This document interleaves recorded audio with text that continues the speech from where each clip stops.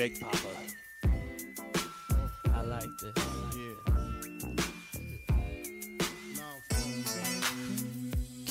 To all the ladies in the place with style and grace. Probably. We are here with Big Papa. I'd love We it are. when you call me Big Papa. Big Papa of the South. Mac and Ho's like who's behind me. One of the best Anyway. party songs of all time, Hambo, don't you think? It is. It is. It is. And I remember when I first found that instrumental, and I was like, oh my God. Like, Sean Davis is going to call me like tomorrow because I've got to be in the NFR. Of course, that's way back when, obviously, when he was there. But we've got Big Mac Daddy, big duck hunting dude, Number 2. NFR announcer of Extreme Bronc Final, announcer of some of the greatest events in rodeo. And this is round 2 because not my fault. No, not your fault. Equipment failure. But the great Andy Stewart joining RümpChät again. And we are recording multiple sources, so this son of a bitch is gonna work. Yes. Well, I got to tell you what happened the last time. So, right after Guyman, when we recorded it, and I know we recorded it because I looked at your board, and I have pictures. I have proof. yeah. So right after it happened, then Andy called me like a week later. He's like, "Hey man, is everything okay?" I was like, "Yeah, why?" He's like, "Well, did something? Are you bone upset?" Or I was like, "No, we're good." Well, and he's like, "Well, my RümpChät didn't get aired." I was like, "Yeah, we had a SIM card crash that took it away. Actually, we lost 2 episodes. We lost one with Andy, and we lost one at the WCRA finals. But you know what? It doesn't matter. It doesn't matter what we've lost because we've also lost an episode with Justin McKee, and we came back the second time stronger and better. So we're back here with the great Louisiana Andy Stewart, everybody. Louisiana. Good to be back on RümpChät. And I, my dream was to just get on RümpChät one time, but now twice. This is awesome, guys. Well, You're up there with the likes of Bob Tallman. There you go. I mean, yeah, you know. well, the thing about it was like the first one was so good. It was so good, and Andy's. So actually, this one should actually be better, but we can't guarantee the first one was as good as we think because we don't have it. But you know what? We're gonna make it that good. Man, let's not talk about it anymore. Let's just roll on. Stupid ass SIM cards. All right, Andy, take it away. Yeah, there you go. Just feed the monkey, watch him crap. All right, but anyway, just good to be back on RümpChät, man. I enjoy your podcast, and I learned a lot. I told Rump I had an opportunity to work with old Jersey Jake this past weekend in El Paso, and I had no idea he was like into the 80s rock scene on the Sunset Strip and that he'd gone out and done all of that. I found that very intriguing. So I'm learning from RümpChät as well. It's an educational and entertaining experience. I didn't know that either. Yeah, I it's had no unbelievable. idea.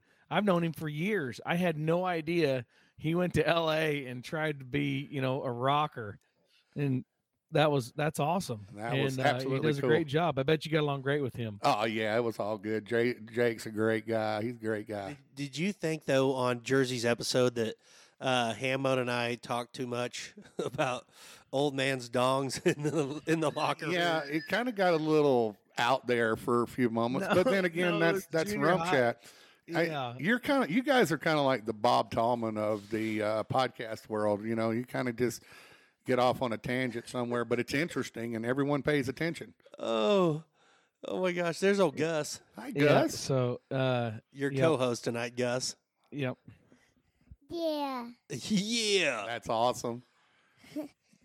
Yeah, Gus has been in his underwear most of the evening. So Got are him- we. and the Skeeters got him pretty good. So, yeah. So if you guys, Yeah. How's the weather in Texas, Bone? it is stupid. They set a record here. It was 115 degrees the last 2 days. Oh, We feel your And that pain. broke a record of 111 degrees in 1943, and in 1965 it reached 111 on June 19th or June 20th Today reached 115 and set another record, I guess. Well, we feel your pain. It was a balmy 53 here this morning, high of 80. I'll tell you one thing. That's one thing I love about rodeo in the North. Like, while I love all rodeos, and I enjoyed my Texas rodeos in the summer, and I continue to enjoy them. I'll be back with Bone at Big Spring in the future, and Weatherford. Weatherford, you're also at Andrew. Hell yeah, great son rodeo. of a gun. There's something about being in Utah and waking up and wearing a sweatshirt and drinking coffee in beautiful Lehigh. Like, this is a storybook town. We start tomorrow night with the rodeo. Great rodeo. Probably, I'm not kissing ass here. Probably one of the best rodeo committees in the world to work for. I'm got my broken foot, and where most rodeo committees would be like, by God, don't think you can just get off with anything because you got a foot broke. This committee's like, hey, man, hey, whatever you need to do. Much, he's milking this deal. I'm not milking shit. He is milking this. He is like not gonna look at the bruise. Look at the bruise. I'm not doubting that the man is injured. That is obvious. But let me tell you, he is playing it into his hand extremely well. I'm going to mute your mic. 3 jokes and he's done. I'm going to tell so many jokes that people ask me to leave. That's what I know. I know my friend, Andrew. I know. I'm not milking it. I know my friend. I know. If anything, I'm unmilking it. Hey, I broke my leg one time, and I tried to milk it to get some from Wit. So it didn't work. Hey, so did I. It didn't work for him either. Well, damn it. She hasn't called me back. Let's put it that way. She lied. I know. Oh shit. Well, let's get into it. Let's get off our wives. Heyo. Yeah. So I know I'm looking forward to. I go to Prescott next week and then up to Estes Park. So I'm beautiful. Looking forward to wearing that hooded sweatshirt. Your and RümpChät shorts and sweatshirt, sandals. Yeah. Which is available. Which it's available. Yeah. RümpChät.com. Merch is hot. It's flying off the shelves, literally. It's flying off the shelves, so get yours right now. But anyway, the summer run is upon us. Hashtag summer run. So, my first experience in Big Spring, Texas was last week, and it was great. That's a great committee. What I love, and you guys will appreciate as well as everybody in our side of the industry, is that committee is one that pushes to get better. Yeah. So important. Up in prize money, and they're just, and getting, Matt Merritt was there, Rump's coming. It was just, Pete Carr, great stock, Lucia's announcing. So it's just one of those committees that just keeps working. A lot of things. They've got bands and stuff. Josh Ward played there. I'm on the Josh Ward. Love Josh I'm Ward. on the Josh Ward tour. Yes. Had him Weatherford 2 weeks in a row, Weatherford and there. But Pat Green, it was Saturday night. Just, kudos to them. I do have to give a shout out to the committee guy named Josh, who put in extra power for the sound system.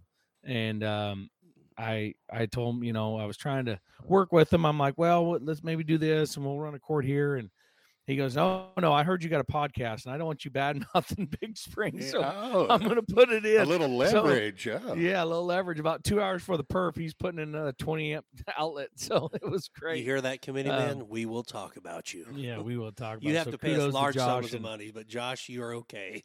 And here's the big thing. And this I'm gonna rag on our Weatherford boys, Andrew, a little bit.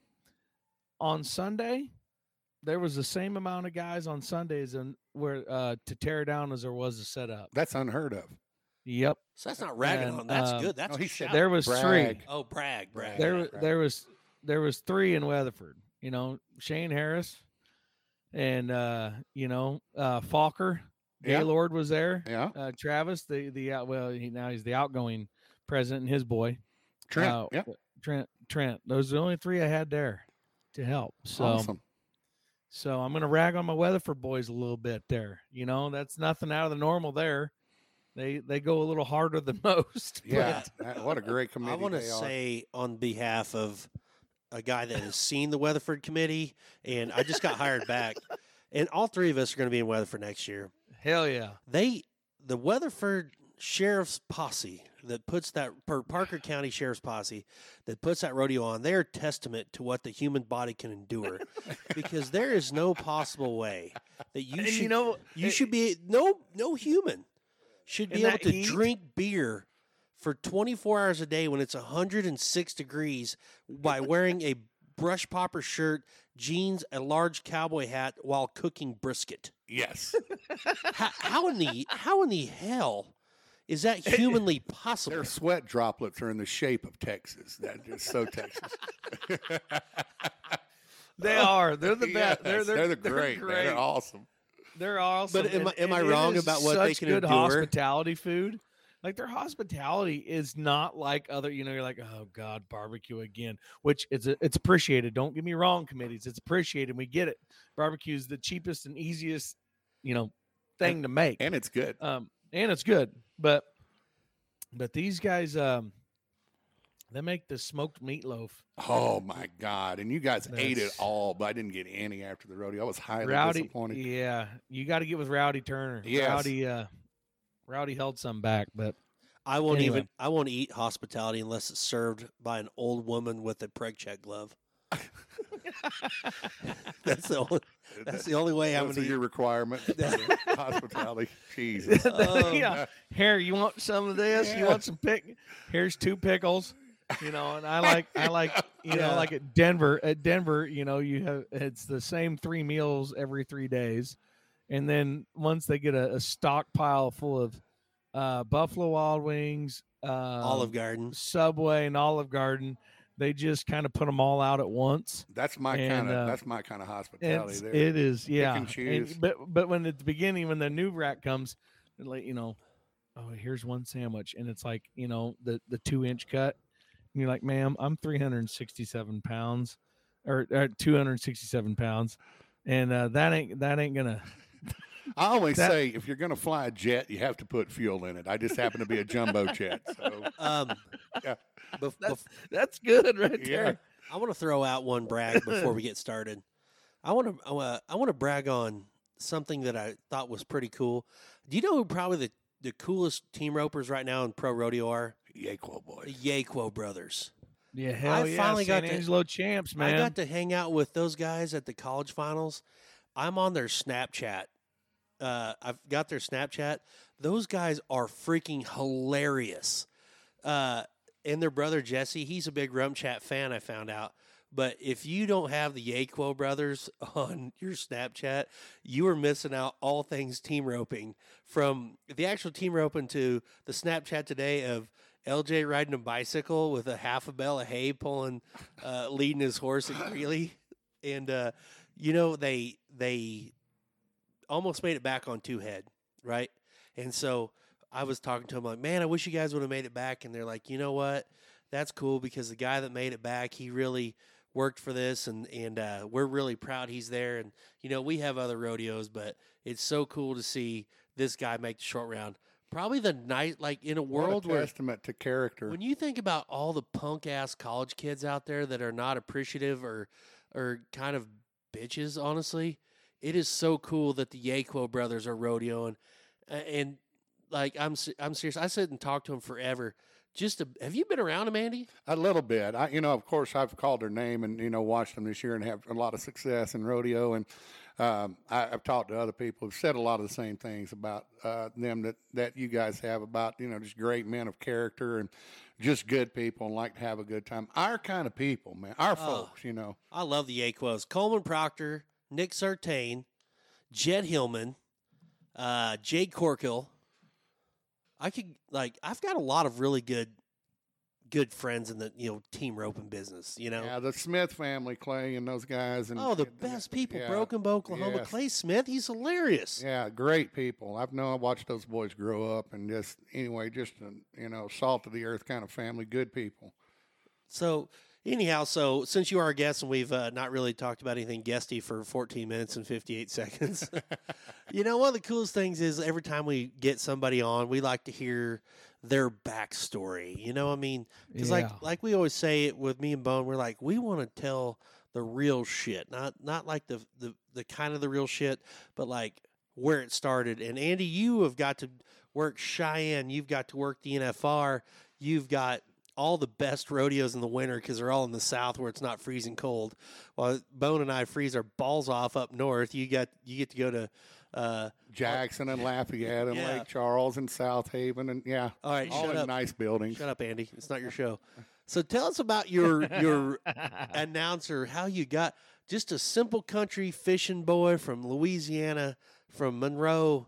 And here you are now. Talk about that. Well, my dad rodeoed on a very limited basis when he was younger, and him and my mom were dating, and he tried to ride bareback horses. And anyway, so when I was about 10 or 11 years old, we really got heavily involved in team roping.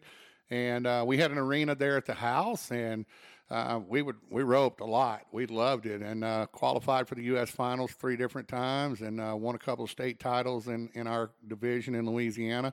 And while we were practicing, I would pretend we were at the National Finals Rodeo. At that time, that was my dream, to go to the NFR and the team rope and win a world title. And either that or the steer wrestling. I steer wrestled in high school.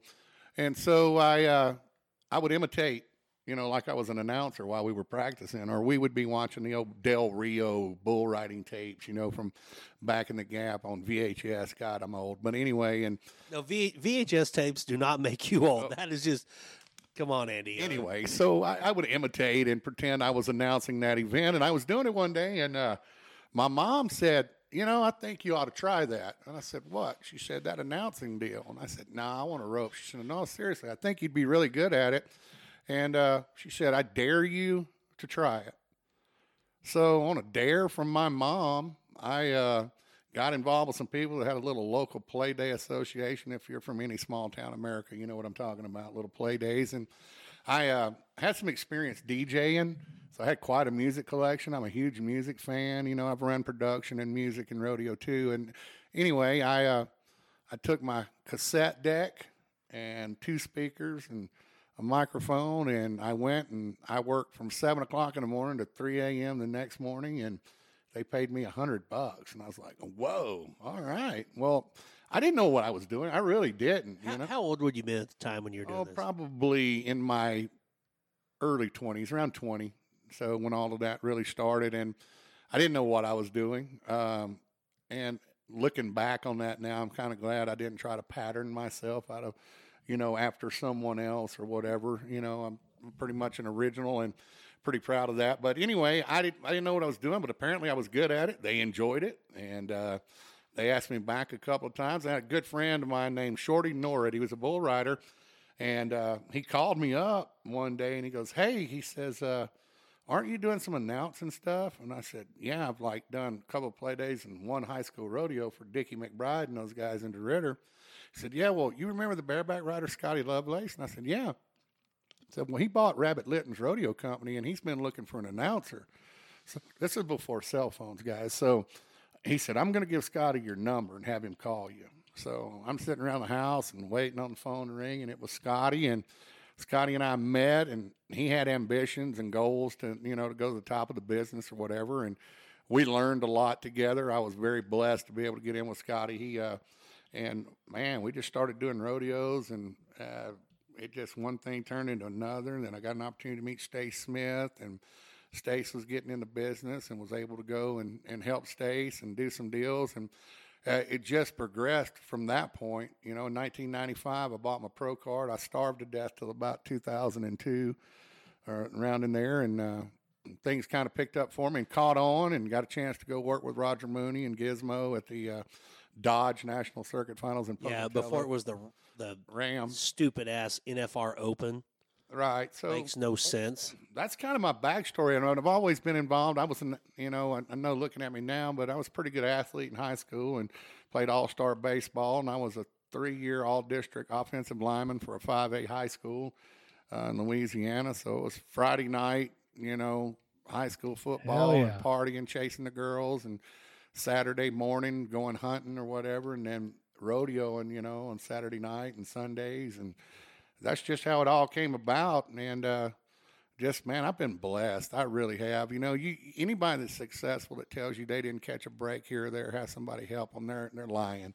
You've got to have somebody, kind of step in and help you out and, push you and that sort of stuff. And I was just involved with the right people, and things got to going. And I've always been a fan of rodeo, and so I think in my style of announcing, I'm a fan up there, and I think it relates well to the people because they know I'm enjoying what I'm watching, and transfer that to them and create those emotions for the show. So that's kind of the backstory on how it got started. And I'm still an avid outdoorsman, and I guide hunts. I've been guiding waterfowl hunts in South Arkansas and North Louisiana for nearly 30 years now at some level.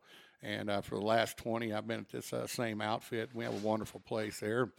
Ended up figuring out you'd like to have a cousin that is one of our ranches, the Hooray Ranch in Kansas. JV's Balls. Yeah, that's him. Oh, yeah.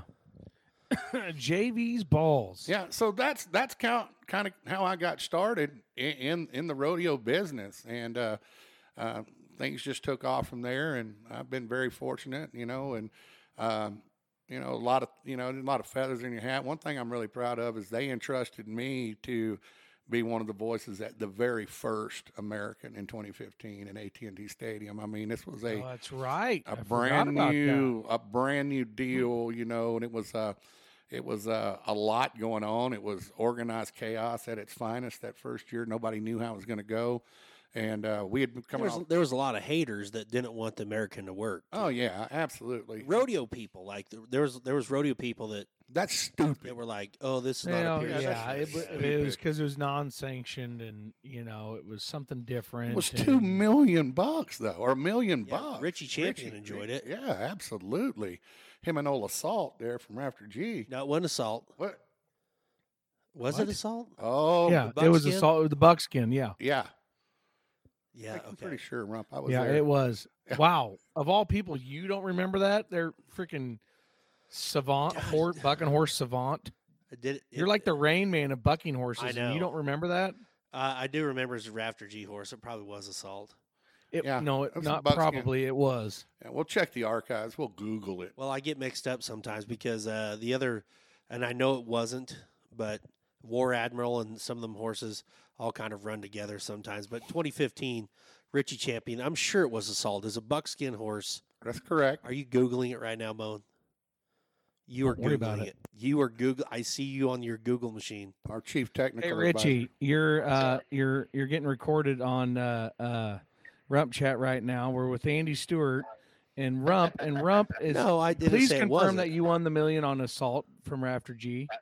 I did indeed. Okay. Yes, I was correct. Okay, so I never said it. I said Thanks, good for Richie. Richie. See you in Prescott, brother.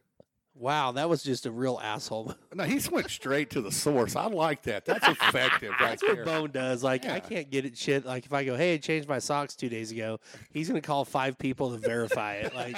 Bone, he won't let me fudge any story. Like, even in Vegas, we'll be talking to somebody, like a singer that we really don't know.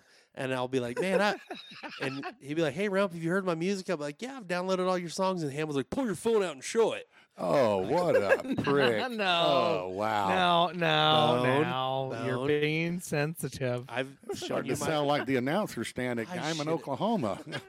I should have known that Assault. That's my fault. But it's been a long summer. I've got a broken foot. Today's the first day of summer. Yeah, this poor guy and his foot. But no, it's not it's his foot. You're right, Andy. It's his foot. He's got Bandy packing ice over there. He's got a certain ice chair that he needs. Bandy Poor accidentally. Bandito. Bandy accidentally stole 2 bags of ice from a quick shop. He said, no, he didn't. You told him to get them, Dad. I forgot to pay for them. Now the truth comes out. There. Bandy, just be quiet. Okay, this is RümpChät, not Bandy Chat. Anyhow, I want to talk a little bit more about the hunting thing because I was thinking about this when I broke my foot, which was horrible.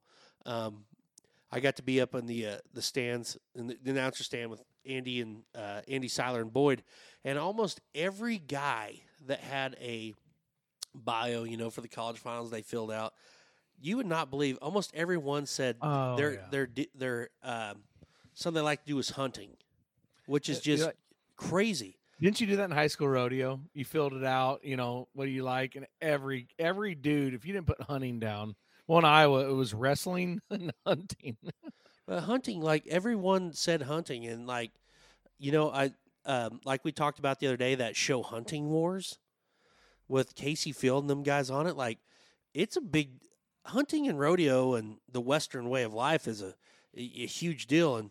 And being from Monroe, Louisiana, you've been around you've got to be around the Robertsons from Duck Dynasty. Oh, yeah. Which is stupid huge, and being an outfitter They're like your yourself. neighbor, aren't they? Yeah, I mean, they live on the other side of the river. I don't know Phil that well, or Willie, or Jace. I've been around them, but like Big Martin and Godwin, I've hunted with Martin a couple of times, and he's a great guy, highly intelligent individual, by the way. You wouldn't know that, but extremely smart. And Big Godwin back in the day, Samich, he used to try to ride bulls back in the Gap, and him and Si are big fans of rodeo. They enjoy rodeo. Did they come to Crosset one year? Yeah, they did. They actually filmed an episode there in the arena there at Crosset of Si riding a bull, and of course you were in West Monroe, their hometown, and from time to time they come to the rodeo, and they support it. So and it's just genetically as male human beings, the hunt, the whole physical, we're hunting, we're genetically predisposed, killing birds and and I love it. It's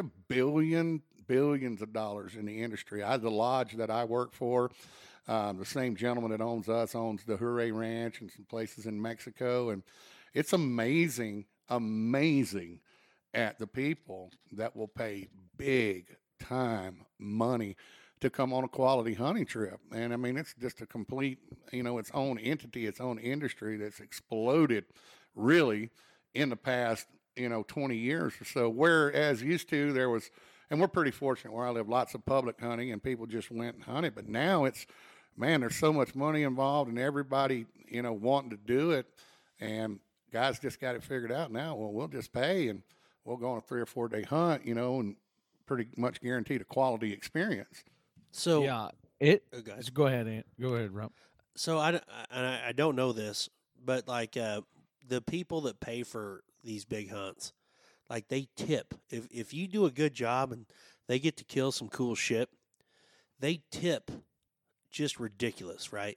Because Kane Riddle, Benny Butler's, when Kane was guiding deer hunts at the Butler Ranch in Oklahoma, if somebody would kill a quality deer, they would give him like $1,000 cash. Oh yeah, we get paid per day. It's not a big fee, but the reason I do it too is because I love to hunt, and where we hunt with our clients, and so it's an opportunity for me to get to hunt at a world class place. And I'm a socialite anyway. I enjoy people, and I get to go out and hunt with them and do all of these great things. And if you treat people right and you take care of them and you put out the effort to get them on the birds, and not always do we kill them. Don't make no mistake. It's still hunting. They're still wild animals, but most everybody, they already have a predisposed amount in their mind that, if they have a good hunt, what they're going to tip when they come. But it's not uncommon for us to make a couple thousand, in 3 days just off tips, and shooting ducks, man. Perfect life. Yeah. Sitting in the blind and calling them in. That's not as I've seen some crazy blinds. Yeah. Like on reels and stuff and videos. Like, I mean, one with a griddle, the guy cooking bacon and eggs. Oh, that'd be me and you, Bone. And well, dude, we be down cooking behind the boys. Yeah, we don't have anything like that because we're legit like hunting where we are. So it's not legit if you cook it is, but like we have over 3,000 acres and we farm for these ducks. We plant food for them. We have water control structures. We have the ability to flood it when we want to. It's all planted in millet. So, I mean, we're literally farming for ducks. And when you got 3,000 acres, so let's just say you have 4 of those big, nice blinds. Well, what if the birds aren't using that area that day? So what we like to do is we stay mobile. We use stools and we use the actual terrain, the bushes and the cover. And we go, it's kind of a really unique up close and personal experience. I mean, we're right down there hunkered down in the bushes with them and, in your face kind of duck hunting action. And we've got a lot of return clientele, which when our new owner bought us, he said, that's unusual. Y'all have something we don't have at our other lodges. And that's return clientele. You've got guys who've been hunting with you guys for 15 years. And that's because of the experience. It's all part of it. I'm kind of the face of the lodge. I'm the joke teller, the entertainer. Play guitar, that sort of thing, and go out and these guys. A lot of them they're trapped in a corporate world, 24/7, and their minds are just wrecked and under a lot of stress. And they come down to the lodge and they get into bourbon and relax and have a good time and shoot skeet and shoot ducks and get on the Ranger and just ride around, and it's just it's the whole experience that makes it really cool. And man, I love it. I absolutely love it. And very fortunate to work at Crooked Bayou Lodge, by the way, if you're interested in an outstanding duck hunt. Yeah, absolutely. Say that again. Crooked Bayou Lodge. We are in Portland, Crooked Arkansas. Bayou Lodge. Well, that. So if y'all want to go hunt some ducks and something, go hang out with Andy Stewart. I promise you won't find a better storyteller or a good time or a damn good guitar player. Hunter. Well, there's a lot better guitar players, but let me just say this: there are musicians and magicians. A musician actually knows how to play the guitar. A magician just makes you think he knows how to play the guitar. I'm the latter of those two. So, but it's a good time. It's a good time. I get to be around good people. I mean, I'll tell you one of the greatest stories ever, guys. And it was funny. We have a back area right off the back of the lodge. And at the time it's a locker room now, but it was kind of a screened-in deal. And everybody was sitting around and having drinks, and guys were smoking cigars. And we were talking about the next morning hunt and getting ready to go and what time they needed to be ready to leave out and all of this. And there was a stoic gentleman in his mid to late 60s, very well dressed, and he's standing over there, and he's smoking a cigar and was sipping on some scotch, hadn't said much all night. So I told all the guys, hunting camp talk, and I was like, look, guys, I'm telling you, I don't know what your morning routine is, but I'm just telling you now, get up. We're going to leave at 5:30. I mean, we're not waiting. At 5:30, we're rolling out. You need to be suited up in your waders and your gear and on the bike at 5:30 to head out. And I said, so, like, if you need to be up an hour and a half, have your coffee, get things moving, if you know what I mean. I said, because I can promise you. Taking a shit is what you mean. Taking a deuce. That's right. I said, because it never fails, guys. You could have been constipated for the last 15 years of your life. The minute you put on a set of chest waders and get away from the lodge, you're going to have a movement. So this guy, he hadn't said much, and so he takes a sip of his scotch and puff off his big stogie, and he goes, yeah. He said, it reminds me of one time a friend took me hunting and said, we waded out in this Tupelo gum swamp, and said, I had about 2 inches before I was going to go over the top of my waders. And he said, it was 20 minutes before daylight. And he said, it was that day, that exact moment in time, that I figured out there is a big difference, and I got to shit and I'm going to shit. So there is a difference. So anyway, lots of great people, man, that you meet. I got to hang out with Allison Krauss, who's one of her guitar players. He's got like 8 Grammy awards, so you never know who's going to come through. Some members of Blake Shelton's band have been down to hunt with us. He's a big hunter. Yeah, you just meet all kind of people from all walks of life, and it's an interesting industry, and the one thing you have in common is the outdoors. I told somebody one time, it's almost a spiritual experience for me to be out there and all of God's creation, to watch the sun come up and the wind blow, and you watch these birds that migrate every year, and you're just in reality, you're just a speck on the map, and to be able to command those ducks and call them and work them into that one little spot in this entire universe, and an opportunity to take that game, that's it's pretty cool, man. I love every minute of it. That's awesome. We've got to get a RümpChät weekend. Yeah. We need to go, Bear. We don't. Have you ever hunted duck or geese or anything? No. Any upland game. Here's the thing. Growing up, Bron Crumford still doesn't have a gun. We never have a gun, but at the ranch in Abbeville, we had pheasants. We had pheasant hunters all the time. Kansas, big time pheasants. Yes. Oh, big cock country. Right. Those are the only ones you can shoot. Big cock. Get it? Anyhow, so my hunting experience went like this. my Uncle Cliff and my Uncle Jack and Uncle Larry, they're all really big into hunting. They said, we want you to go hunting. I was like, man, I want to go hunting. They said, you have to go through hunter safety courses. So for 4 Saturdays, from like 8 in the morning till 3 in the afternoon, I went to hunter safety at the Arlington, Kansas cafeteria. Oh, that's awesome. And it was boring as shit. It was the worst class ever. Shoot. Yep. Don't shoot. No, you can say shit on RümpChät. So I do that, and then opening day, it's like in November in Kansas, and all my uncles, they all are cattle ranchers, so they own just a shit ton of land in Reno County, Kansas. So they have a hunter's breakfast at my Uncle Jack and Aunt Kay's, and we get there. So back then I hated getting up early. Get up at. What do you mean back then? Yeah, that I was he still doesn't like 16. Well, I still don't. I mentioned golf at 7:30, and you would have thought that I kicked him in the ball. I'm not an early person, so I get my. Shut up, baby. Back then. So anyhow, I get up and it's cold. I'm talking cold Kansas, shitty weather. It's cold. We go to my aunt and uncle's and we eat breakfast, which was awesome. And then we go out to this Milo field and walk like 45 miles, maybe 70 miles, and it's freezing cold. And we shoot like 3 birds, and I'm like, this is the dumbest shit ever.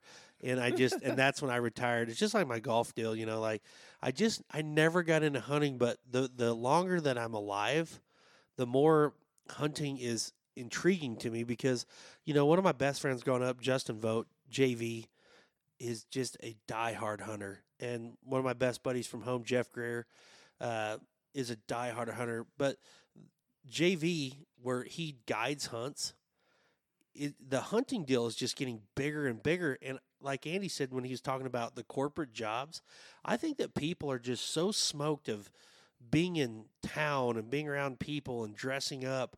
I think that the longer that this society moves on, the more there is an appeal, not just for hunting, but I think that's why the reason rodeos are blowing up.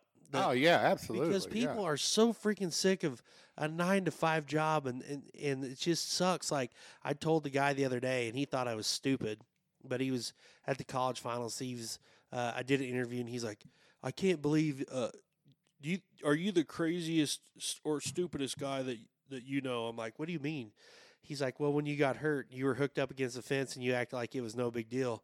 He said, you are absolutely crazy. And I said, I don't agree with that. I said, you know what I think is crazy?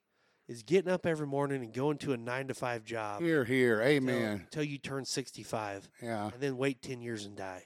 Yeah. And I don't mean that the way it is, but I guess what I'm saying is, like, I think that the Western way of life, the outdoors, the freedom that Andy's talking about, it gets bigger every year because think about everybody's lifestyle. It's all so scripted and shitty.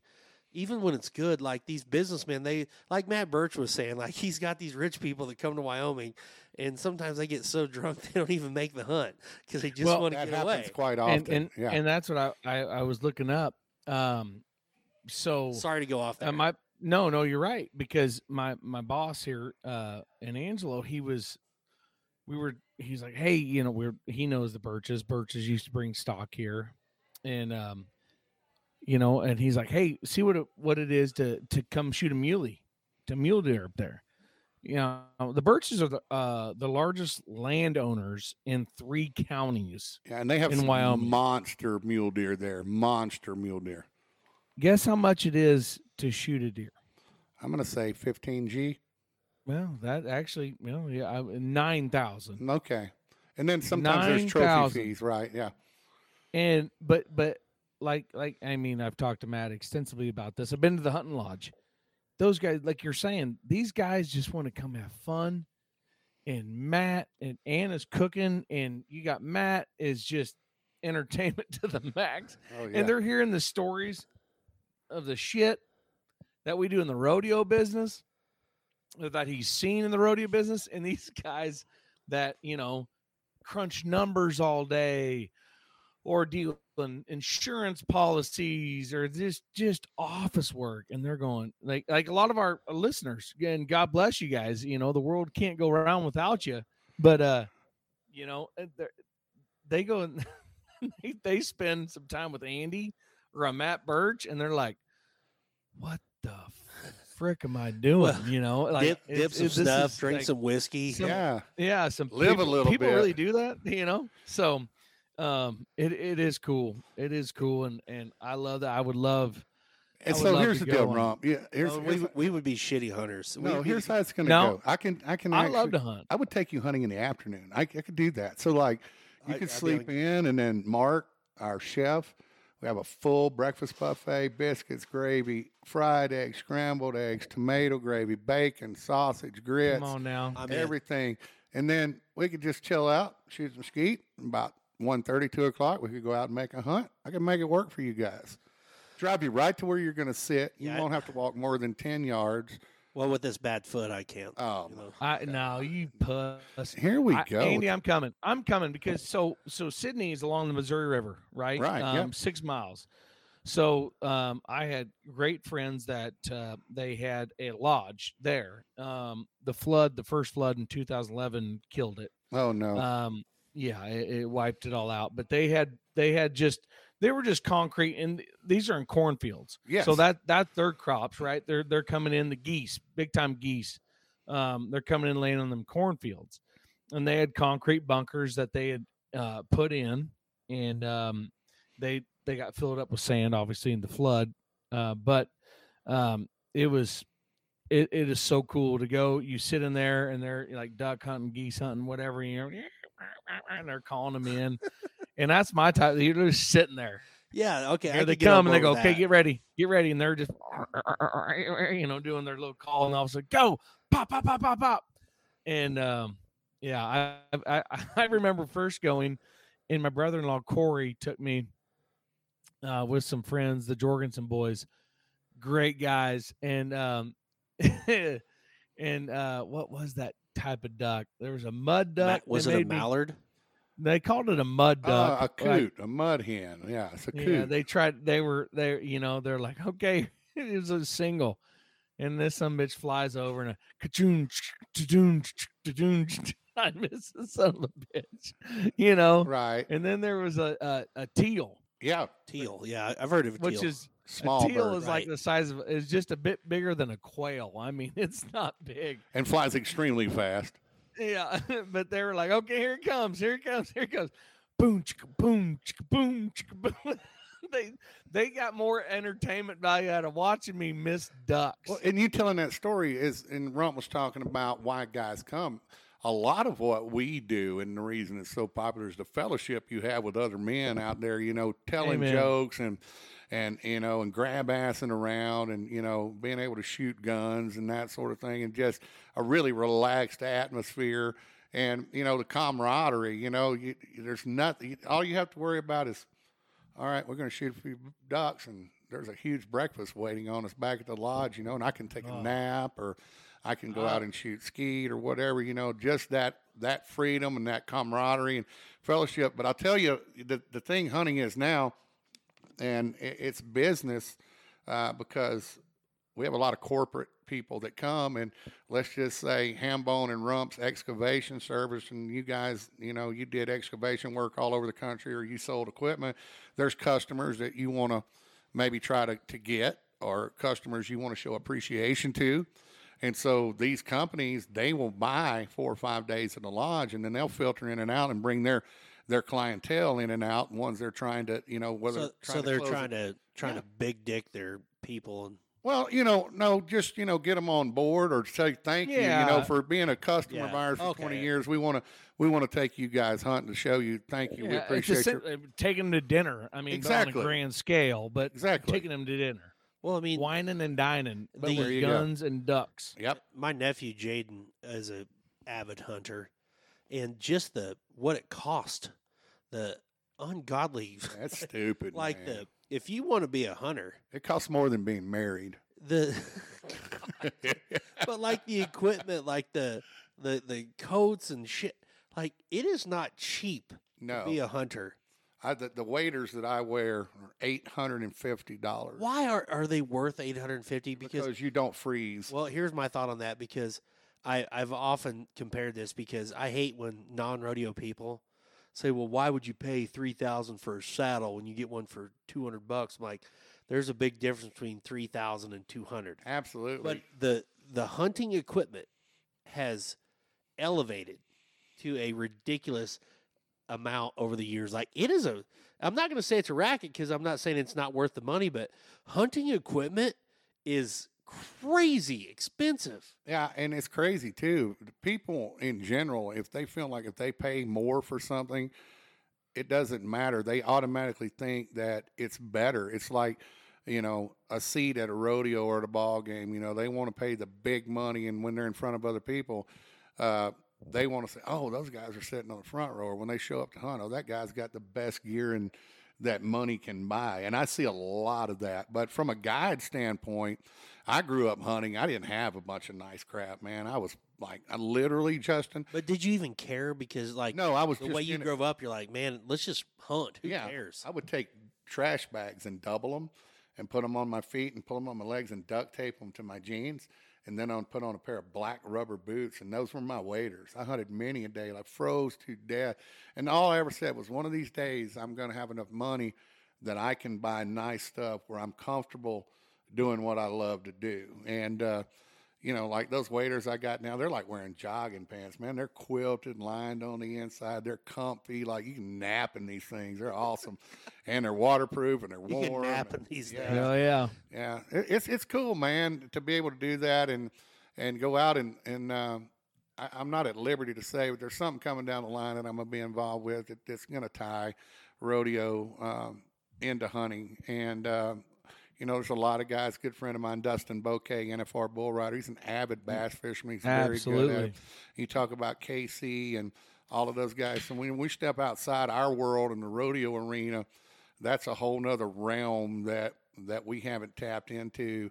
And anyway, it's going to be interesting when it all comes about to see the comparison between the guys that are good in rodeo and what they do in the spare time in the outdoors. I'm pretty pumped about it. So that's coming down the line later.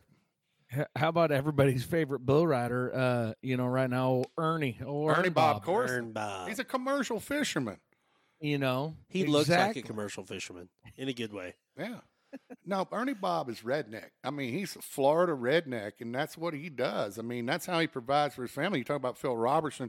I mean, that's what Ernie Bob does. He goes and he catches fish and sells fish to these fish markets and stuff. I mean, that's what he does for a living, and that's you look at it how you want to. That's your own boss, self-employment. You're out every day in the outdoors doing that and making money doing it. That's, to me, that's freedom to me. So hell yeah. So I got a question. So if as a guide and somebody that takes these different hunters, do you ever get a group of hunters in, and you don't have to say specifics, but Yes, you ever get a group in and be like, I can't wait for these bastards to leave. Yeah. What a douche. Yeah, there's one particular group that I'm glad doesn't come back anymore. I mean, they were just like out of hand. I'll tell you the story. So these guys were, I mean, there's always drinking going on, at the lodge. We don't allow drinking while we're hunting, but back at the lodge or whatever. But I mean, these guys are just filthy rich and just get out of hand. And they were shooting dice on the pool table out in the saloon. And the one guy had lost about 12 G's. And so it's like 3:00 in the morning. He's all fouled up. He's been drinking vodka and Red Bull all night and whatever else he was doing. And he goes outside and we don't see him for a while. Well, we all go to bed, and about 4:30, the phone at the lodge rings and wakes the owner up and all this. So when I tell you we're in the middle of nowhere, Arkansas, we're in the middle of nowhere, Arkansas. Well, the man across the gravel had catfish ponds, and he had a little shed. Oh, God, this is funny. He had a little shed out there, and it had a light under it. Well, this guy's so fouled up. He gets in his brand new F-350 King Ranch. He thinks this is an ATM in the middle of godforsaken nowhere. So he's going to drive to the ATM, but instead of driving to the ATM, there's no road that goes. He runs a brand new F-350 King Ranch, had 1,000 miles on, in a 6-foot deep catfish pond. The only thing sticking out is about 4 inches of the windshield and the cab lights, and you can literally hear the horn under the water, alarm going off. and this guy's out there. So the entire lodge gets woken up. We have to go out there and get a tractor and hook to this guy, go out in this catfish pond, hook a chain, and drag this guy out of there. I mean, just crazy stuff that they don't come anymore. He shot up, like, he came out of the lodge one night, this guy, Jake did, and he was messed up again. And we have out from the lodge, we have what we call the saloon. It has a pool table, dartboard, fire pit, big screen TV, all the stuff, where everybody just kind of hangs. And anyway, so it has a propane tank that sits between it and the lodge about 4 feet from the building.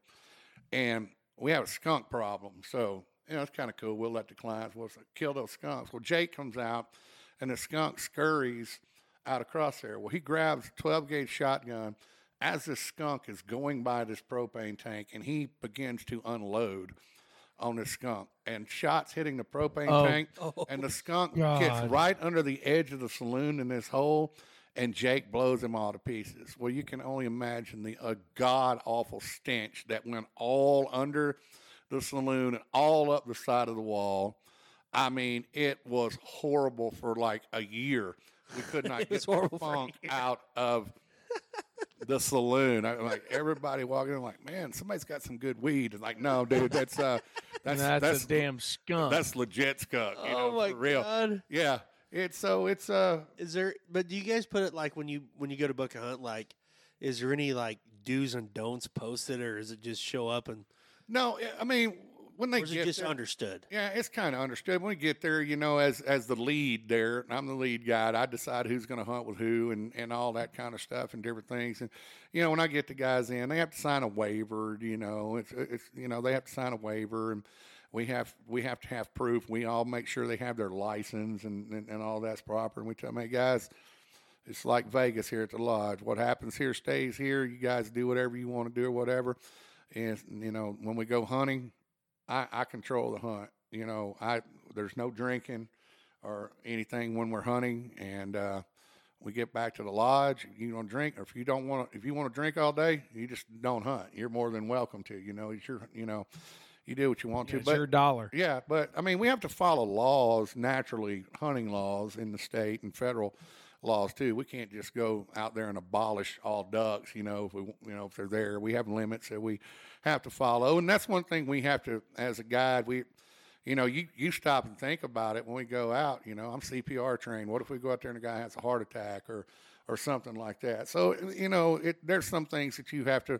You have to be on your A game. There's some guys that come that haven't handled firearms very much in their life. I had a guy last year was on one of the most spectacular timber hunts we had. He'd never even shot a shotgun before. So, it's teaching these guys, So wait, let's back up on that. So he's never shotgun. He booked this hunt. Well, he came with, again, a corporate company, booked the hunt, and he was one of the invitees to come. So is that up to you guys to show him how to do it? Absolutely. And I mean, I asked Holy them, shit. is there anybody here that's not familiar with firearms? Is anybody who's never waterfowl hunted before? You just kind of take those guys under your wing when you're around the lodge at night hanging out. You kind of explain to them what the situation is going to be and how things are going to go. So, you precondition them to what's going to take place the next day, and that way when they get there they don't feel uncomfortable or whatever. But I was guiding for a guy named Ace Cullum, and so Ace had a place called Pin Oak Mallards, and when I tell you this place was like wild, there were strippers at sometimes, and it was wild. And I was young into the guiding, and I got into it because a friend of mine had worked for him, and he had to go off pipeline, and then he said, man, anybody's good with people. He said, I got just the guy. So I went down there, and, of course, it was screwdrivers from daylight to dark for Ace and Broadnax all day long. And Ace had a crazy ass. That seems like a normal day for me, Bud. He had a crazy-ass ex-wife that would call the law, and she'd come out there and pack all her shit, and then Ace would get mad and throw all her stuff in the bayou. I mean, it was just a circus going on the whole time, and that was a unique set of clientele. But we had this really big blind. It was a big, awesome blind, and you took the boat and pulled right up under the blind, and you got on the stairs and walked up in it, and you could hunt 10 people in it. We had a heater in there and a stove, and it was in this really pretty cypress hole. Well, it's before daylight, and I've got this guy from Indiana and his son and grandson and his grandpa. So the old man is probably in his late 80s, still gets around pretty good, but an older guy. And they owned a bunch of theaters in Indiana. Well, the grandson, one of the grandsons was like 20-something years old. Well, I'm on the right end of the blind, and the old man's next to me. He's kind of the matriarch, so I'm taking care of him. And then the other two, well, it's before daylight, and I turn off the lights in the blind, you know, and I tell them it's about 2 minutes before legal shooting hours, go ahead and load your guns. So everybody loading. Well, I keep hearing this guy on the end down there, and he's dropping shells and all that. I look down there, and I shine my light. This guy does not have a clue how to even load a shotgun. So immediately I put Grandpa on the other end and brought grandson down there by me. And that morning, it was pretty much firearm safety and shooting lessons for that guy, you know. But that's cool in a way too. You know, you were able to teach somebody something that they didn't know. Absolutely. And that's pretty gratifying too. And they're thankful for it. And when those guys tip good, you know, hey, thanks for showing my grandson. He was a little embarrassed, but you handled it well, you know, and all of that. So, yeah, a lot of different elements. I've been there, you know, over the years going hunting with different groups, and obviously knew how to shoot and took hunter safety as a child, but was it boring you when you took it? Well, I don't remember. I mean, I was in like 5th or 6th grade, but it's fine. But God, that was a long time ago. But you know, making those guys comfortable, that's a lot, because there were probably guys that have the top end gear, you know, and they're those type of guys that I've got the best waders and I've got this Mossberg or whatever, Winchester, whatever the best over under shotgun is, or I'm, you know, oh no, I have a, you know, they're arguing over, and this guy's like, what is an over and under? I don't, what, how do you, where you put the shell in, you know? It's funny. So, go ahead.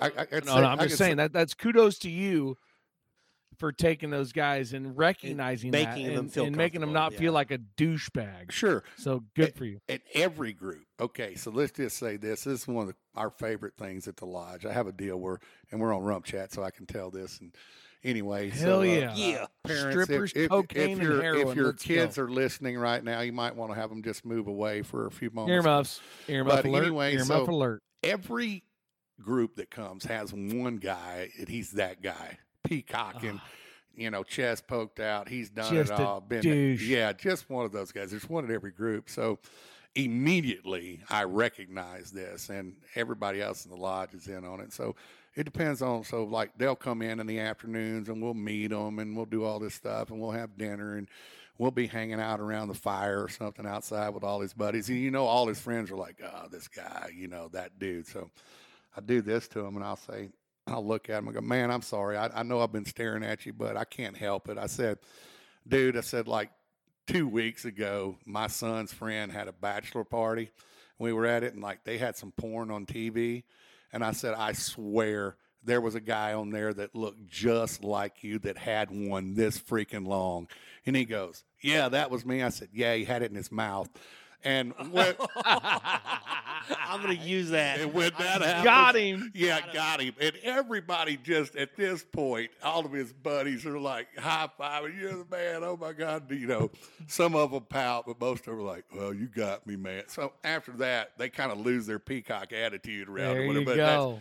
that's Hell, just so much fun, you know. Well, and like you said, like, can you spot that? Like when you get a group immediately before they start doing anything, you can know the guy that's going to be that guy. Oh yeah, well, absolutely. Yeah, think, okay, for those of you who don't understand, think Step Brothers movie and the guys at the office, his brother, the Catalina wine mixer. Think of those guys. Those are the guys, the douchers.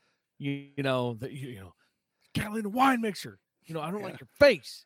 You know, they're kind of like it. Yeah. No. They're kind of like Channel 9 evening news on Anchorman, you know. So anyway.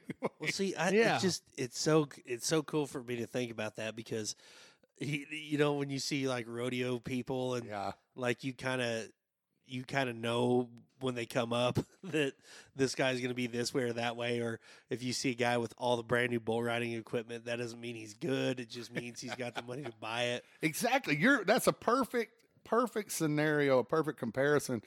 And we have guys that roll up, we pick them up. They fly aircraft in, G5s and Airstreams, and we go to Lake Village and pick them up out of these private aircraft, and they'll get out dressed like Little Lord Fauntleroy. They got their Filson hats and their shirts tucked in and their khakis, and you could tell those guys immediately. And then everybody else, a bunch of we might have a fertilizer company that sends a bunch of fertilizer salesman, farmer guys up, and they're Did you ever get some hillbillies in there? Oh, absolutely, dude. We have one company named Altec. They're a major manufacturer. And you've ever seen bucket truck, not a bucket truck, but a lineman's truck with a bucket on the back that says Altec. They're Alabama Technologies. They're a huge company. They make a lot of bucket trucks for line work and a lot of arbor type work and different things. So they bring a bunch of old boys from Iowa. I've had a bunch of guys from Iowa that are in the timber business or whatever. They have a tree trimming service or whatever,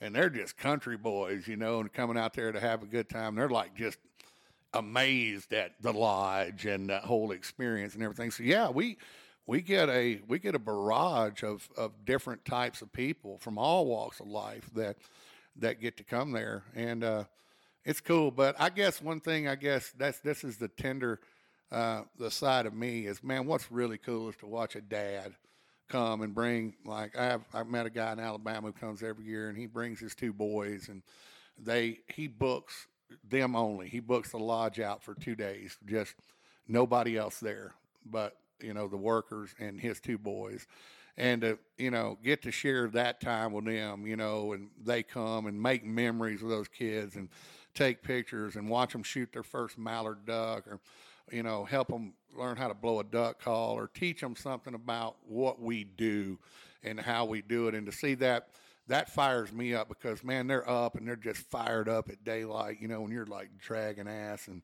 you've been hunting for 30 days and you're drinking coffee just trying to get things motivated, and to see these kids and just that light in their eye and excited to be there with their dad and be able to be a part of that experience with them, man, that is so gratifying.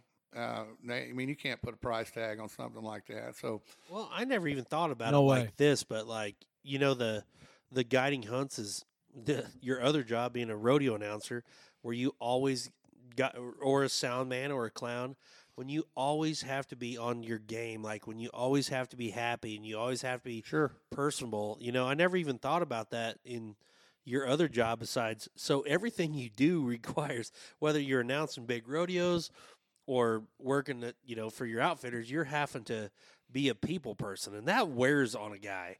So like, I could really appreciate that when you can turn it on when you got a dad with a son, and you can still, turn it up and say, I hope you guys have a good time, instead of being like, man, this sucks, or, it gets old. That's what kind of keeps a guy motivated. Yeah. You're up every morning, 4:30, and, you're going out, a lot of times it's so, it's cold, and we're getting ice off the windshields of the bikes and making sure that all the decoys are there, all the stools, everything we need, making sure that all of these guys didn't forget their hunting license or didn't forget their gun or some piece of equipment that they needed. And that's every morning at 4:30, you bounce out of bed and you're game on, so you got to get up and get geared up for that. And, a lot of times the hunt is not good. It's not going to be that good, but these people, they're here for 2-3 days. They're fired up like a lady in a shoe store. They're up drinking, partying, ready to, all night long, and you stay up with them till 2 o'clock in the morning. You have to stay up with them? Not necessarily, but that's part of the job is being a guide.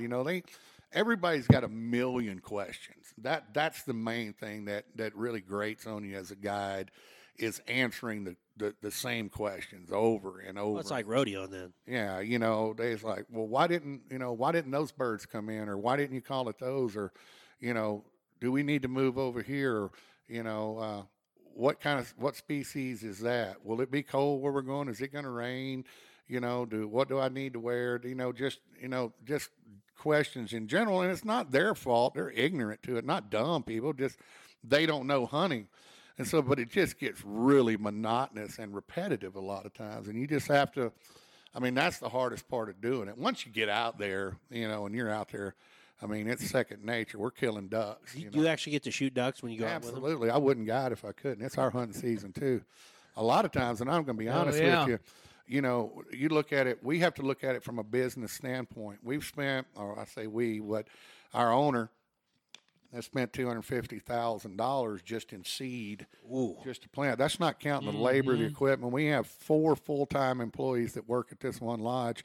That's all they do all year long is work on this place, you know, and make improvements and fix stuff and plant the food and all that. So when you look at it from a business standpoint, so I've got the Rumford group coming in, and they're coming in on Thursday to hunt Friday and Saturday. And then I have another group of 5 that's coming to hunt Sunday, Monday, Tuesday. So I have the Rumford group out there. Well, we may have lots of ducks, and I take the Rumford group out there. Nobody in the Rumford group could hit a bull in the ass with a bass fiddle. I mean, it's just you know immediately, you know, if these guys can shoot or not. So instead of us being out there and shooting up the world for 3 hours trying to get a limit of ducks, I shoot a lot of ducks. Let's just put it that way. So, you know, we help out. You know, I always let my clientele shoot first. I'm not that guy.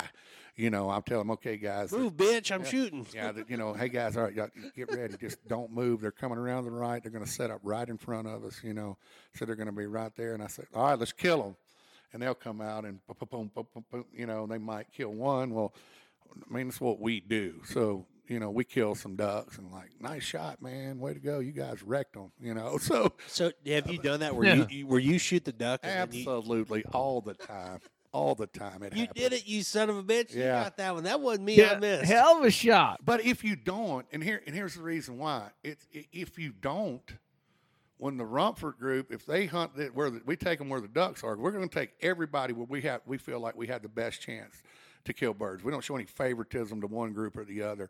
But if I take this one group in and these ducks are in an area and using it, and we sit in there shooting the woods up all morning, we run them out. How is that fair to the guys that are going to come in Sunday that have paid the same amount of money to hunt? So our plan is to get in there, give the guys a great experience, a great hunt, get our birds killed, and get out of that area, you know, so that we can hold those birds. That's the biggest challenge to having a guide operation, is to keep your game. You know, there's pressure everywhere around. Everybody duck hunts down there around us too. So that pressure is a big thing. So you have to manage that in the way you book hunts, and you know, you have to think about that. Okay, I got this group of 5 coming in. I've got these ducks over here that we're going to go shoot, and we're going to hunt these birds. I'm going to leave these birds here alone for the next group. So we're really managing, you know, conservation. Yeah, you know, every day, you know, that's what we're thinking. And then when we get through hunting, we got to scout. You know, we got to know where the birds are going. So we got to go ride around and sit on the levees with binoculars and all that, or, you know, somebody will be deer hunting. We have 5 deer hunters that lease the entire property for whitetail hunting, and they've been a huge asset to us because they'll go sit in a stand all day on the property. Giving you tips. Yeah, and I'm something like, hey, man, what's coming in? Yeah, it's like, man, those ducks, you know, about 2 o'clock started pouring into this particular area, so they don't disturb the birds, where we would have to go in there to find them and, you know, and sneak in without, you know, most of the time jumping. Where they're sitting in a stand, they watch it, so they know exactly. So they can give us times, you know, how many, that sort of stuff. So they're really an asset at that point, you know, and helping us, you know where the birds are located. But it's a cool job, man. Like I said, I have so many great memories. You know, growing up hunting, and true, it's helped me a lot in rodeo, and knowing how to handle people, how to treat people, how to understand that, you know, not everybody knows what we know. And we deal with that with rodeo committees. You know, we go into a meeting or we go in somewhere and some people, volunteers involved with the rodeo committee, we just assume that everyone has the same knowledge and the mindset that we do in rodeo because they're a rodeo committee. Well, they might be a banker, you know, the rest of the year, and then they're part of a rodeo committee. They don't see the rodeo through the same lens that we do. So you have to have the ability to make them understand what's going on and what's going to take place. And it's the same way. It's the same way with hunting, you know. So would you say that guiding hunts really has helped your career as a rodeo announcer? Absolutely, because I don't know, you have to be very social. You know, you have to learn how to coexist and be cohesive with people from all different walks of life, and they're in the same group. You know, we may have two groups in. This may be a bunch of rich guys over here that are millionaires, and we may have a group of, like I said, fertilizer salesmen in the lodge. Well, they're all there together, so we have to be able to entertain and relate to them. And so it's the same way when you come to an audience as an announcer. You don't know who's out there, you know, what they're dealing with in their life or what kind of job they have or how much education they have about what they're going to do. So you have to be able to encompass all of that, and where you can make everybody somewhat comfortable and happy. Man, that's so cool. Like I know we've talked so much about the hunting, but like there's so much of that stuff you told me tonight that I have had no idea about. And I think that's so cool that you as a NFR announcer, you know, for all you've done in rodeo, what you've also got to do with hunting, because I mean, that is two different things that kind of tie together, but at the same time, they kind of complement each other as far as, you know, making you better in each one. Because absolutely. That's why I tell people all the time, and me and Hambo have talked about it. Rodeo is easy. The hardest part is dealing with people. Oh, well, oh, God. That's anything in life, any business that you're in. Sure. You know, but we're an outlet. Rodeo's an outlet. And so is hunting for people. They buy a ticket to a rodeo. We're an entertainment. Hunting is entertainment for them. So as long as we, you know, Cotton Rosser told me one time at this rodeo when he had it at the hotel, he was sitting down and he had on a couch in front of a fireplace in the breakfast area, and then there's a big coffee table there, and there were like 50 notepads and you know, all this handwritten stuff, and Cotton sitting there and he's going through it. Well, you know, I knew who he was and never sat down, talked to him. So I've made it a point that I'm going to go introduce myself and I'm going to talk to the king of the cowboys. I'm going to talk to the legend. And I sat down. Of course, he was extremely welcoming like he always was. And the point I'm making is that he told me, he said, son, don't ever forget, we don't entertain with rodeo. We entertain through rodeo. And that stuck with me, you know. Rodeo is the vehicle that we use to entertain through, and we're in the entertainment business, no different than hunting. And you keep that mindset. People aren't going to buy a ticket to come to something that is not entertaining if they don't enjoy it. So that's what we do. We entertain people through rodeo. We entertain people through hunting. It's the same game, just a different field. But it's the same game. So, yeah, a lot of comparisons, and tremendously it's helped me to be able to relate to a lot of people in a group from all different walks of life. So one final question for me. Yeah. If you could only do one or the other, if you could be involved in hunting or rodeo. Okay, so let's take finances out of it. Yeah, okay. Money free. You can do whatever you want. You know. I definitely bearded up, camoed up in a duck blind. I mean, I'm that passionate about it. I absolutely love it. And that's not saying you don't love rodeo. Oh, absolutely not. Rodeo has been wonderful to me. I'm a fan of rodeo. The people in rodeo are what make our sport so special to me. Is the people that we get to meet and the people that we're involved with, and the whole cowboy mentality and hard work and, you know, family and faith and, you know, and just rodeo, it just exudes all of those. And, you know, that's my favorite part of it. And it's afforded me an opportunity to make a great living, provide for my family, an opportunity to go out. The more you rodeo, the more you get to hunt. Yeah, it's kind of like being in the army without a chance of dying. So that's the way I say it. You know, you get to see the world, you know, you get to go and do things. But if I had to, I mean, if it came down to it, look, you got to do one or the other.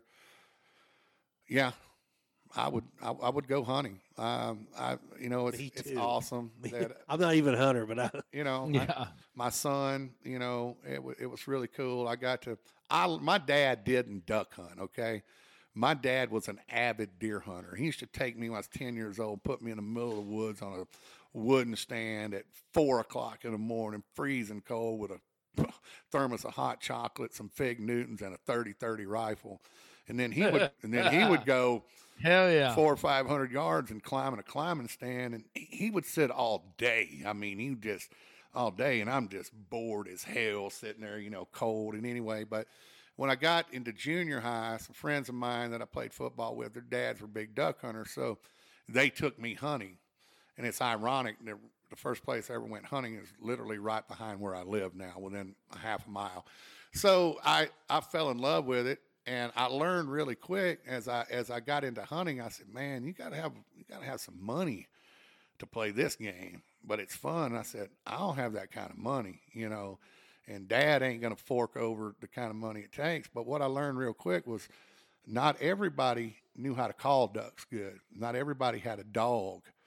So I figured out right quick, if you want to get to go with the big boys and the rich guys, if you get a good dog and you learn how to call ducks and understand the art of working ducks, you're going to get a lot of invites to go. And I learned that, and I put a lot of time into it. And then being a socialite and, being able to get along with all types of people helped out. But the cool thing about it is I got to teach my son that, and now he's 10 times better than I am. He makes his own duck calls now. Check it out, Crew Calls. That's KREW calls, Crew Calls. You can get in contact with me. I can help you find him. You can check him out on Facebook. Diggity, baby. Yeah, and Cash diggity. He goes and blows in competition calls and different things like that. But to be able to teach him that and to watch him progress and fall in love with it like I did, and then make his own duck call and be able to market it in that. And that's cool. And now I have a grandson that we're going to be able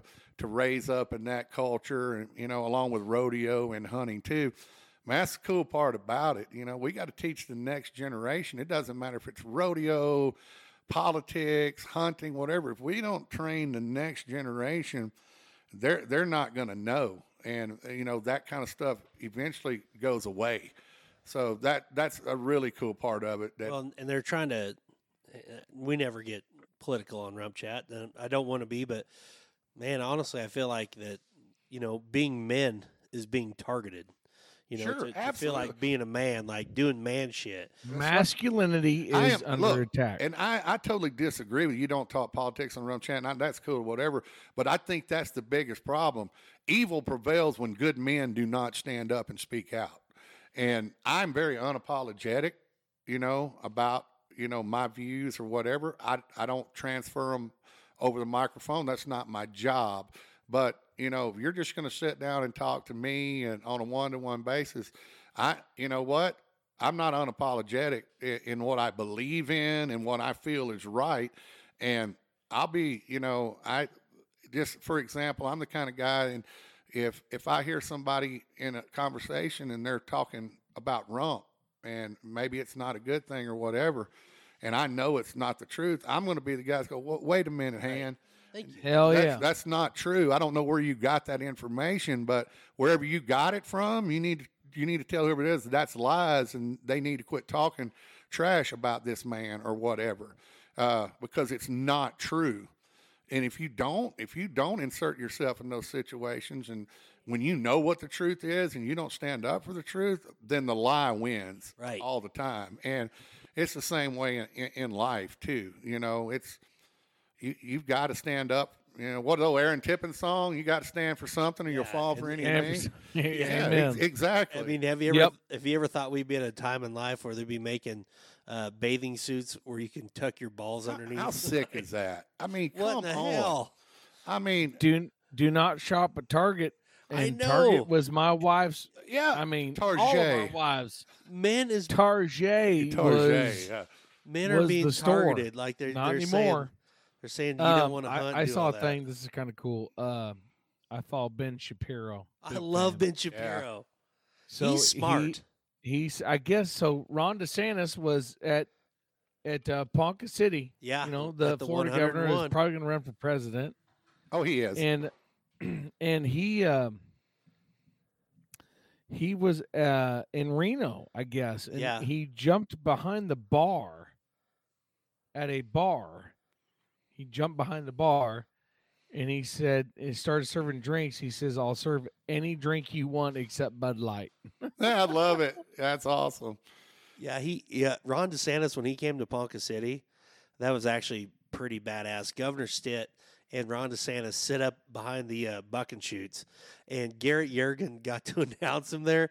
The funniest thing is the picture that made CNN, it said Oklahoma Governor Stitt endorses Ron DeSantis, but the picture was Garrett Yergin shaking Ron DeSantis' hand. Oh, Garrett, yeah, there you go. Garrett was endorsing him, but honestly, like being a male is kind of being attacked, and that all stems from fear, Justin. Here's my opinion on it. I'm giving my 2 cents worth, and I'm done. It's the people that are in the different communities. I'm the kind of guy live and let live. If you live your life the way that you want to, you have the freedom to do that, and that is your choice. That is not, I have nothing against it. If you want to be trans, if you want to have whatever, if you want to be gay, I have gay members in my family. I love them to death. Don't agree with their lifestyle, never will. Doesn't change the fact that I still love them and care about them.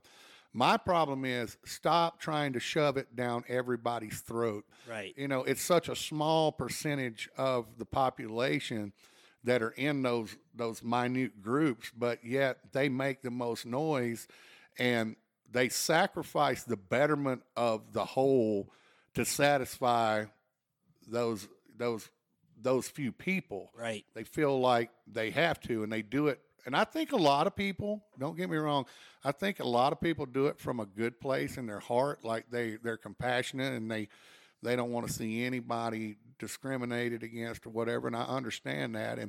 But the fact of the matter is, it's biblically, genetically, biologically against everything. It goes completely against everything in nature, the way everything's designed. So it's obviously not the way it's supposed to be. Okay, the evidence is there. So for them to try to convince me all the time and force me to accept that, that's where I have the problem. Right. If you want to do that, that's fine. You go do you. I have no problem with that. But quit shoving it down my throat, making us try to accept it and become the norm. And my children and grandchildren are seeing this, and their little minds, when they're so young, they're putting all of this stuff into their head, and I'm telling you, it's terrifying, man. It is. It's really terrifying.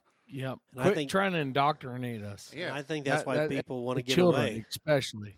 I think that's why people want to get away, because the world's just gone so crazy. Oh, and it's going to backfire on them. You can get ready. It's already starting too. It started. People, they had there was another movie come out, animated movie called Element or something. It had a non-binary character. I mean, where did that come from? That movie has flopped. Yeah.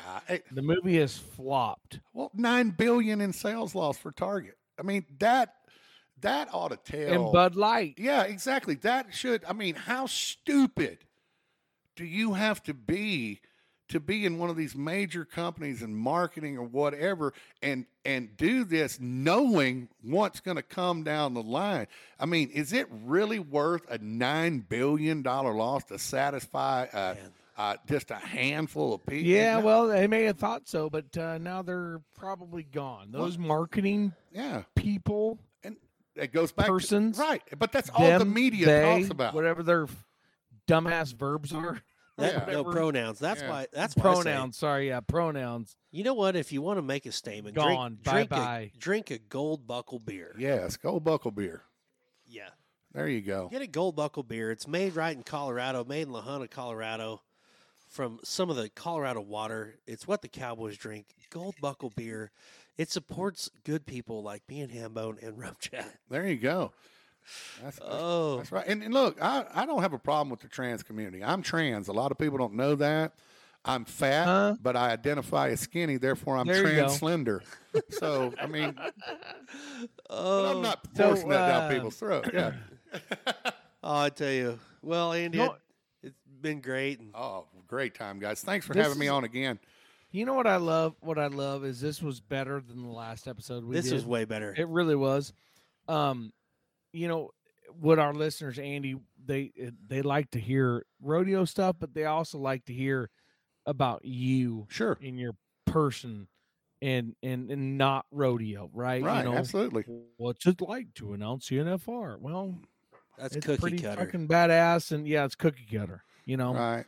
It's pretty badass, but it's also a pain in the dick. Yeah. It's not starched. Yeah, be careful what you wish for sometimes. Yeah. Yeah, but so anyway, we love having you. We love you personally. Yeah, and that's another thing too, guys. I love y'all too. Seriously, like y'all are, my rodeo family, and my wife and I talk about this all the time. And you guys are the exact same way. There's not anywhere in this country that we could go that there wouldn't be somebody willing to drive to help us out or give us a place to stay or invite us into their home. I mean, like, I'm not home. People stop by, that, man, that's the beauty. That's the beauty of our sport, really, is the relationships and extended family and, getting to watch other people's kids grow up and be a part of their lives. And, man, that's what a blessing that is, and to be around talented people. And it's awesome. Amen. Bunch of good folks out there. Have a blast. If plan it next June, 4th through the 8th, Weatherford, Texas, Parker County Sheriff's us Office. 3 bad mother foes. The 3 amigos. The Tres Amigos. Look up here. Look We're up gonna here. be Look up here. What's that? We're gonna have a plethora of sweaters at the Weatherford. El Guapo. El Guapo. No, anyway, but thanks, Andy. Thank you, guys. Rump. I don't know what else. Oh, hey, Rump might be having a big Red River Arena addition to him this year. Yes, I talked to Justin today.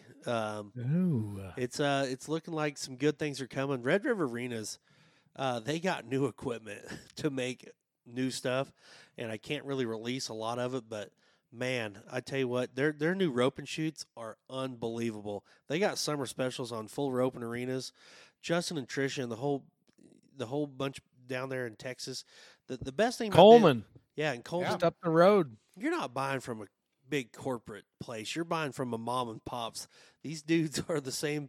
They answer the phone and build the product. I mean, it's a great group of people, and I'm hoping to have my new Red River reveal, which I don't want to let go. So we talked about at lunch today over sushi. Okay. It's not out yet, but I'm hoping we're gonna be able to have a big reveal from Red River Arenas, one of the greatest sponsors of RümpChät, and just great people.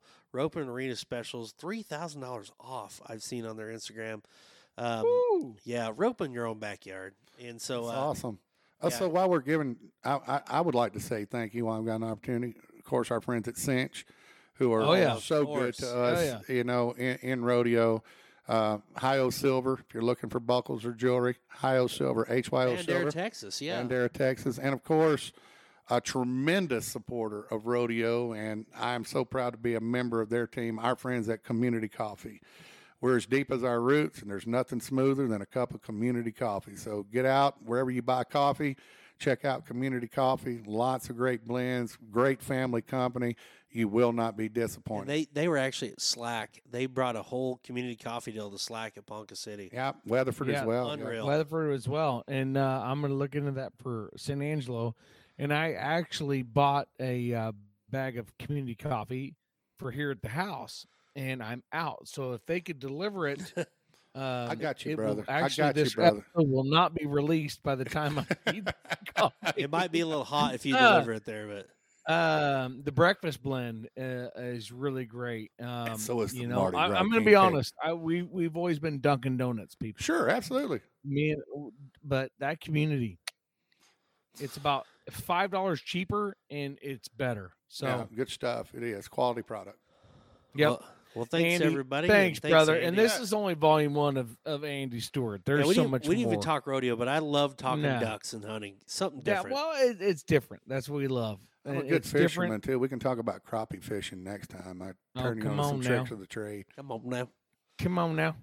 All right, everybody. We'll see you next time. RümpChät. Okay.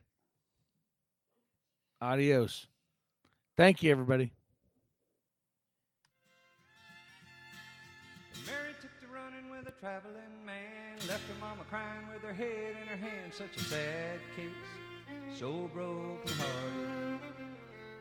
She said, Mama, gotta go, gotta get out of here, gotta get out of town, tired of hanging around. I gotta roll on between the ditches.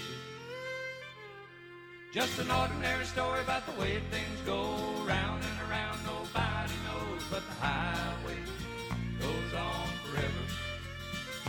That old highway rolls on forever. Lord, you never